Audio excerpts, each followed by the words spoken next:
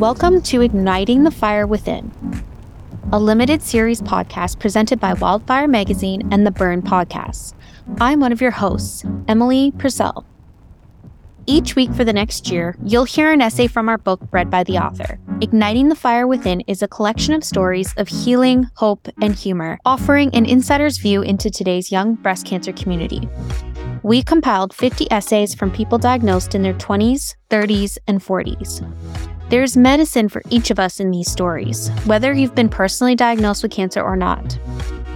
Wildfire stories in general, but especially the ones you'll hear from Igniting the Fire Within, are stories of transformation. Our storytellers experienced a shift in perspective as a result of something that happened to them. And the cancer diagnosis was not the thing that happened, or it wasn't the only thing. The cancer diagnosis was merely the catalyst for later changes that led our writers to understand the deep truths about the world. Each one of them learned lessons that showed them what it is to live, not just survive, in the glare of cancer. We believe deeply that the stories that change us aren't so much about what happened as they are about what came next. And hearing those stories, true stories of transformation, that's what ignites the fire within each of us. A listener note before we dive in: cancer is a salty business. Sometimes talking about it and the aftermath requires salty language. Listener discretion is advised. Today's storyteller is April Renn. April is a mother, a witch, a writer, a fiber artist, an herbalist, a reader of tarot and elder runes, a chef, and a teacher of felonious souls seeking a second chance. At 36, she was diagnosed with stage 2 hormone receptor-positive breast cancer and the PALB2 genetic mutation. Here's April Renn reading her essay titled, "From Mom, I Got Strength, Led Zeppelin, and PALB2. From my mom, I got strength, Led Zeppelin, and PALB2. It's midnight. My husband and our daughter are watching the Netflix remake of She-Ra on the television. I'm finally relaxing for the first time today. I've got a glass of wine, a little weed, and a big glass of water. Tori Amos is singing sweetly to me through my headset. And I'm starting this essay that I've been procrastinating on for no other reason than I didn't know how to put any of this into words. At 36 years old, a day before Valentine's Day, I was diagnosed with breast cancer. My mom had been diagnosed a few years before me, and my husband had always been on my case to have a mammogram.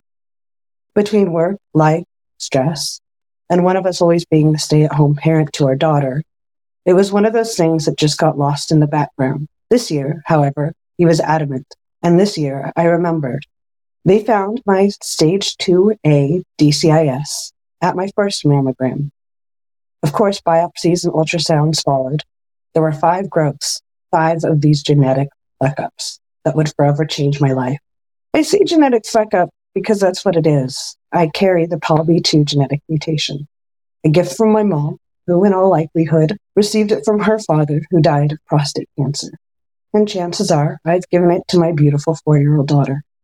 Just another thing she can hate me for and later in life.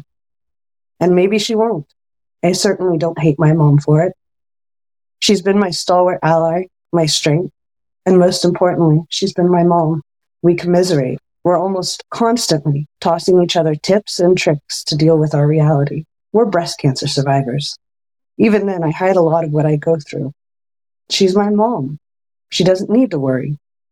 She doesn't need to know about nights like tonight, where my post-chemo body still can't remember how to take a proper shit, and I'm left sitting on the toilet watching the Great British Bake Off on my iPad while I dig my colon out and swear I'll remember to take my laxatives daily. Increased fiber doesn't help. Trust me, eating 8 bowls of Raisin Bran a day for a while there. But she didn't have to have chemotherapy. I did. My score for recurrence is still 30% after chemotherapy. My letrozole, my monthly Zoladex, 5 years of this shit. And 4 months after chemotherapy, I'm looking at breast reconstruction after a double mastectomy. By the time I'm done with the impact of my first round of cancer, I have a real terror that I'll have just enough time to gear up for the second round. That dreaded M word, metastatic. I'm terrified that I won't see my daughter grow up.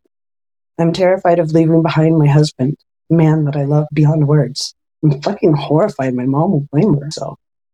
I'm horrified she already blames herself. But this is our reality. Through our illness, we've become stronger. We have a deeper understanding to help one another. And hopefully, we'll be equipped with enough experience and wisdom to help my daughter should that day come. I'd love to see a cure, but I, unfortunately, have read too much Philip K. Dick and listened to far too much punk rock to believe in a pink ribbon campaign for research. I believe in a corrupt healthcare system that looks to profit off illnesses such as this. But I'd hate to see my life without the Ranitidine, or the Ativan, the Effexor, the Advil, and don't forget the laxatives.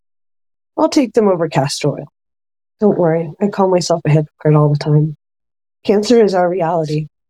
This year, cancer taught us as a family we are far stronger than we ever gave ourselves credit for. We stripped down and hid nothing. Well, everyone but me did. I'm scared this will kill me.